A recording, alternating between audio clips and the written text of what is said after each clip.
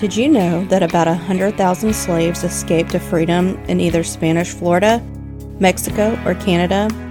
That still left more than 4 million of their enslaved brothers and sisters existing in the South. Welcome to the Lore of the South.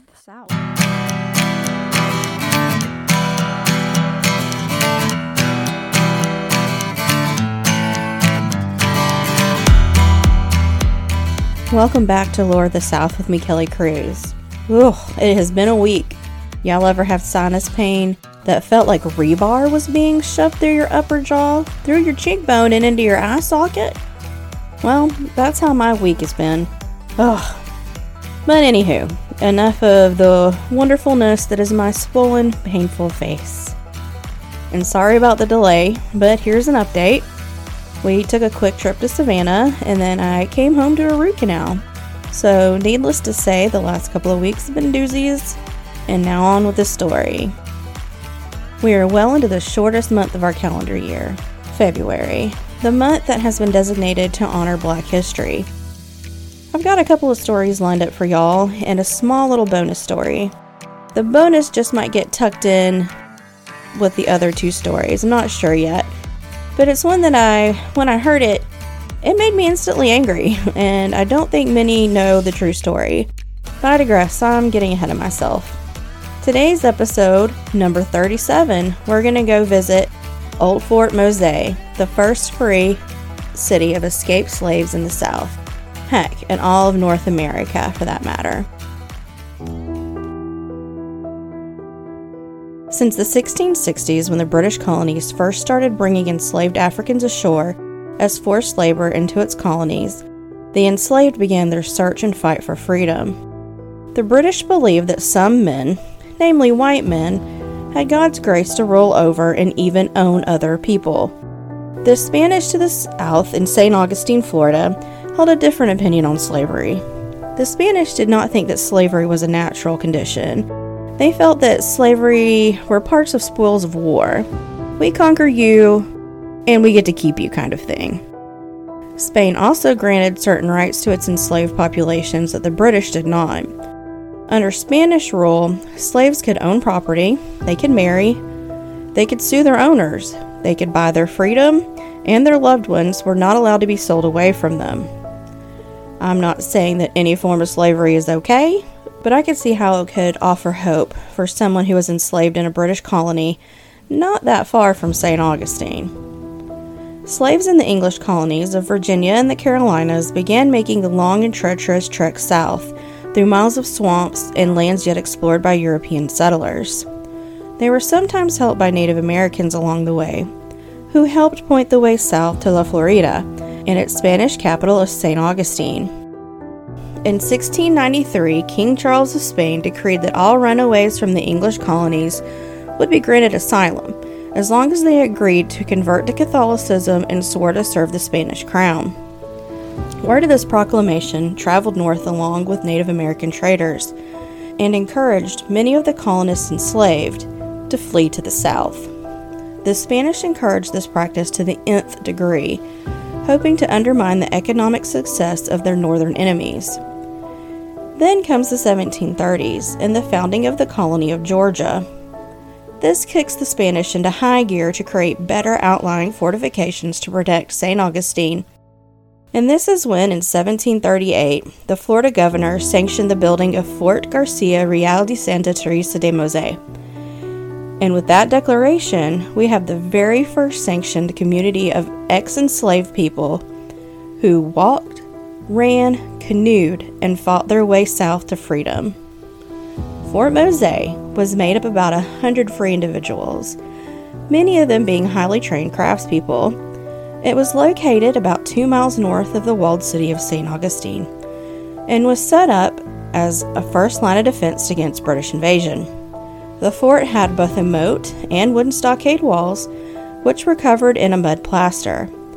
In the 1750s, the fort contained 22 palm thatched homes, a wooden church where the villagers would attend mass, performed by a priest who lived in Fort Mose full-time. The free people of Fort Mose farmed fish, traded with both Native Americans and with the Spanish, They were quite self-sufficient in their small community. They flourished until the invasion led by James Oglethorpe in 1740.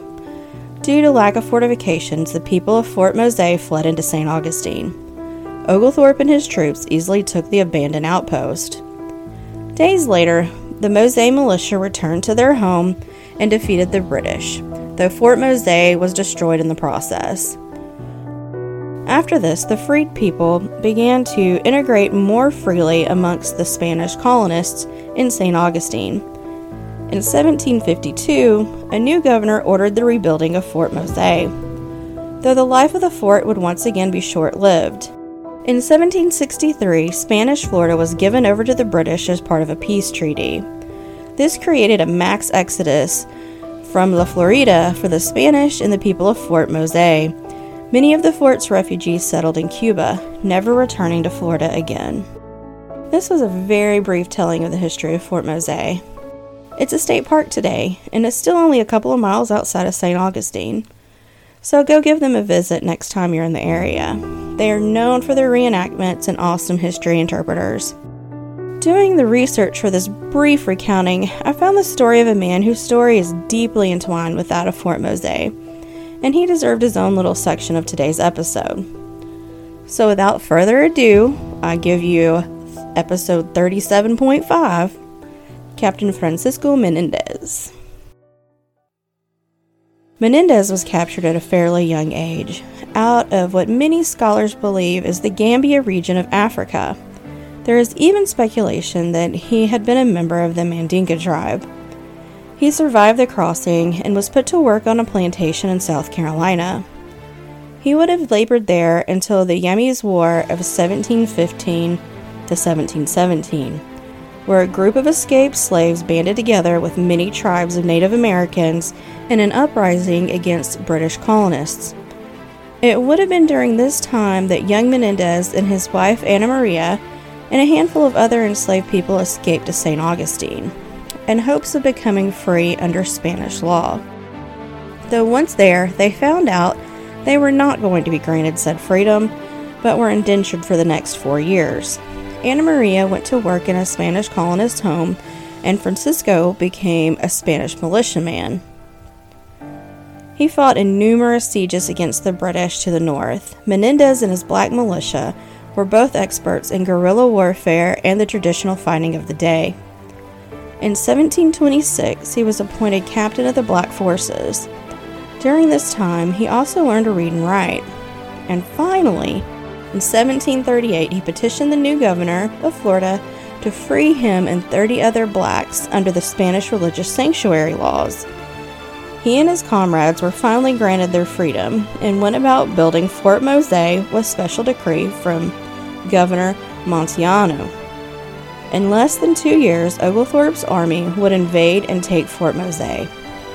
Menendez's troops would soon after defeat Oglethorpe and retake the destroyed fort.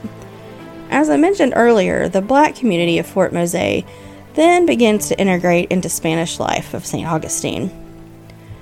After the devastation and the loss of his home of Fort Mose, Francisco enlists as a Spanish corsair, or pirate in the Spanish fleet.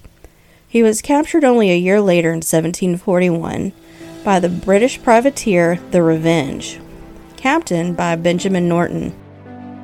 Norton, finding out that Menendez was a Spanish captain, ordered his whipping, 100 lashes, and then soaked Menendez's ravaged back in a pickling mixture of vinegar.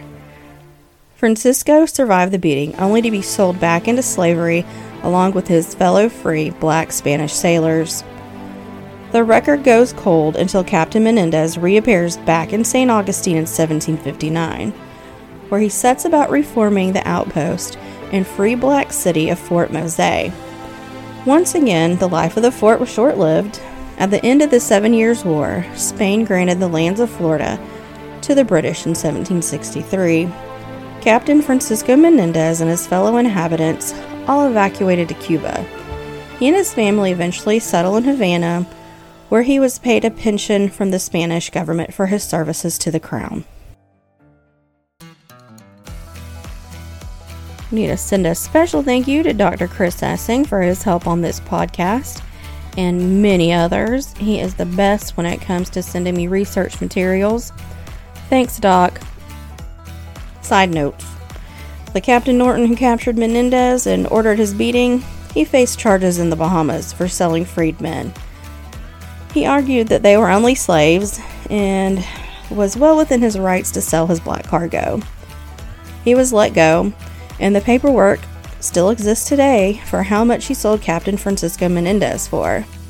A measly 34 pesos, or $100, which in today's money is about $3,500. And y'all, those were the two intertwined stories about the man who helped found the place where the once enslaved could be free. Thank y'all so much for hanging in there and waiting for a new episode. Hope y'all enjoyed it. We've got one more episode and a bonus planned for the last Sunday of Black History Month, so be on the lookout for that. What else? Let's see. What should I recommend? You know what? Y'all, get out there.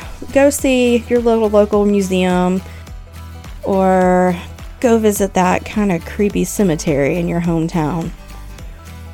If you're on the road and see a sign for a historical location, get off the interstate. Go take a look around. You never know what you might come across. Oh, and y'all remember, I've got Lore of the South t-shirts. I did a limited run and have sizes small to XXL left. $25 will get it shipped or delivered to you, depending on your location. If overseas, there will have to be a bit of an upcharge. These are good looking tees, so don't miss out. I'll repost pics on social media for y'all to see them. Speaking of social media, make sure you follow us on Facebook and Instagram. I always post pics to go along with each episode. We need y'all's reviews still. So Spotify and Apple, those are the places to leave reviews for us. If you want to get in touch, you can email the show at loreofthesouth@gmail.com. And we will talk to y'all later on Lore of the South.